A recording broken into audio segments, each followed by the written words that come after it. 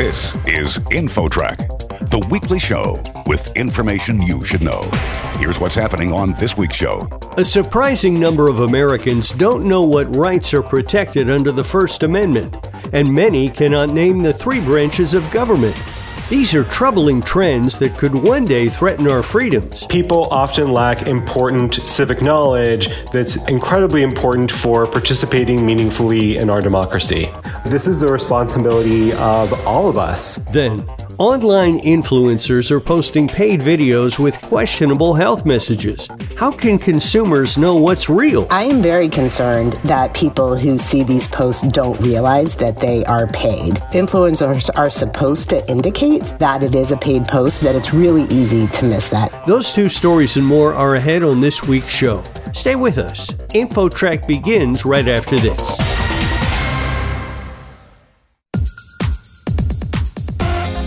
InfoTrack, the weekly show with information you should know. Here's your host, Chris Whitting. The Annenberg Public Policy Center recently conducted their Constitution Day Civics survey. Here to discuss the results is Professor Matt Levendusky of the Annenberg Center. Professor, the survey reveals many respondents are unaware of the rights protected under the First Amendment, only 77% able to name freedom of speech. Why do you think there's such a significant knowledge gap? It's a great question. And so we see that, while there are 5 rights protected by the First Amendment: speech, press, religion, right of petition, right of assembly. By and large, most people only really know the free speech rights, period. And it points to some other sorts of findings that we have in our survey. For example, only about 7 in 10 people can name all 3 branches of government. 17% can't name any of them. That people often lack important civic knowledge that's incredibly important for participating meaningfully in our democracy. Does the data from the survey suggest any patterns or trends regarding the level of civics knowledge among different demographics, such as age, education level, or geographic location? There are important differences, the most important one being education, where better educated people tend to know more. And of course, one of the most important predictors is whether or not you have taken a civics class in school. Those people tend to know the most. That said, while there are important differences, I think the more important point to note is just generally that many groups in society don't have that knowledge. And while we often think a lot about the national level of politics, for most of us, political participation is most meaningful at the local level. And so it's important, while we have to in a survey, because it's of people in the whole country, think about these national factors, we also should be thinking about how to encourage people to participate more in their local communities. Do you have any historic data as to the level of awareness in the past compared to this current survey? Well, we have been conducting this survey for a number of years, and this I would say in 2 parts. One is that, broadly speaking, there don't seem to be huge swings historically. It's typically the case that people are lacking some of this really important civic knowledge. But second, it's a little bit tough for us to compare that because, as with all polls, in the last few years, we've had to move from serving people over the phone to serving people online. So that makes it a little bit tricky to compare that, but as best as we can, we have lined those up, and we have some information on our website for those who are interested in knowing more about that process. But it still doesn't really seem to be the case that there's been big changes. Rather, there's been more consistent pattern of people not having some of this important knowledge. Even for those who are aware of their right to free speech, many Americans' interpretation of the meaning of free speech seems to be narrowing over the past few years. Did your study touch on that?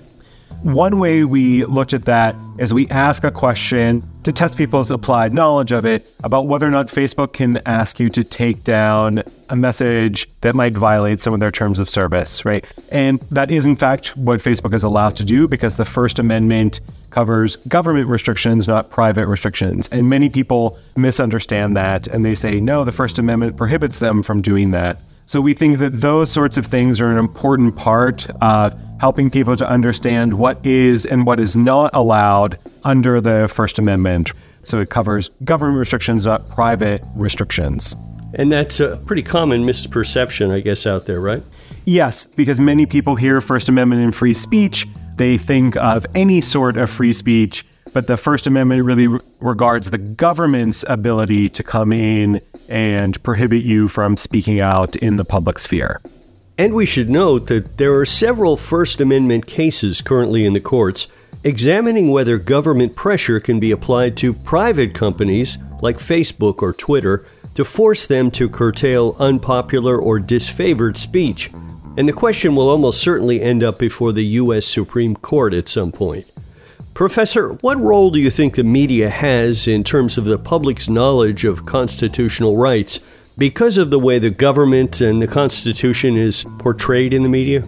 There is certainly a role for the media, obviously also a role for our education system, but I like to say that this is the responsibility of all of us.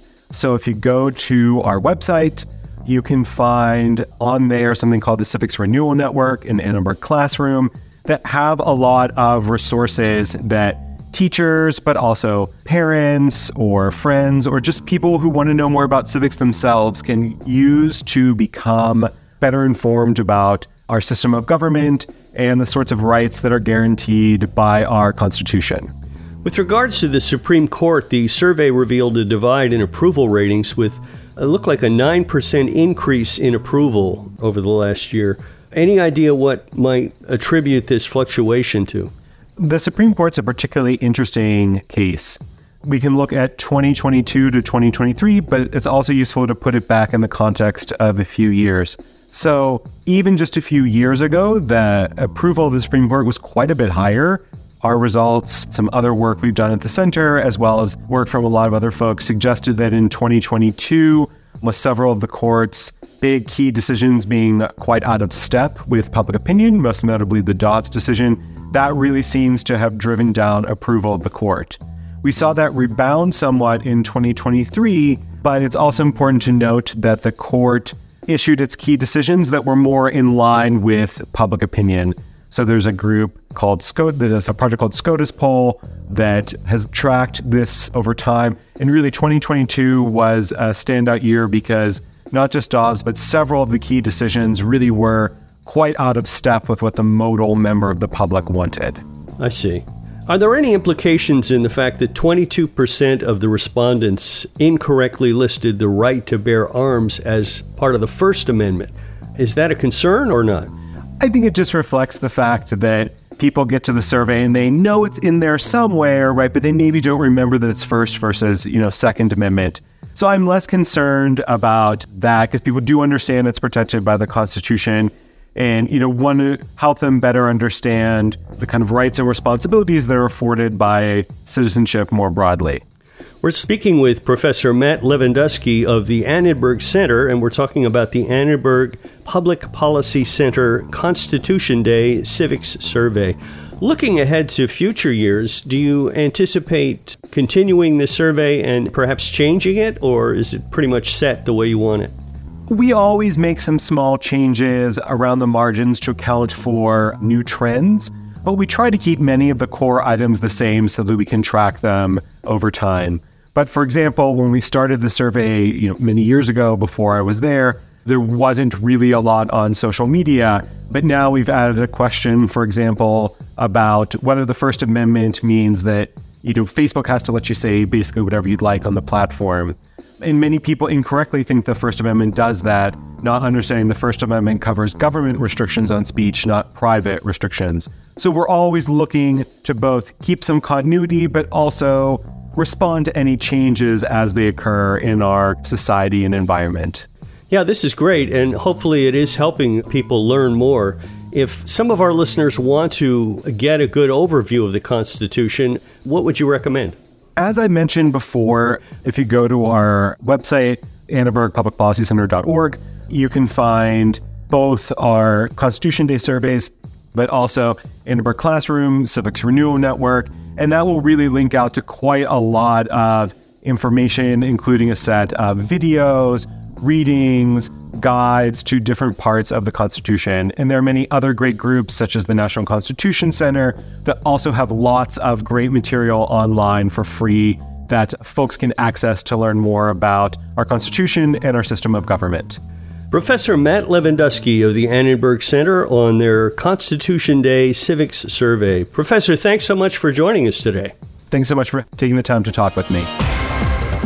Next, should you trust that online advice? That story, straight ahead. There's more InfoTrack coming up. Stay tuned.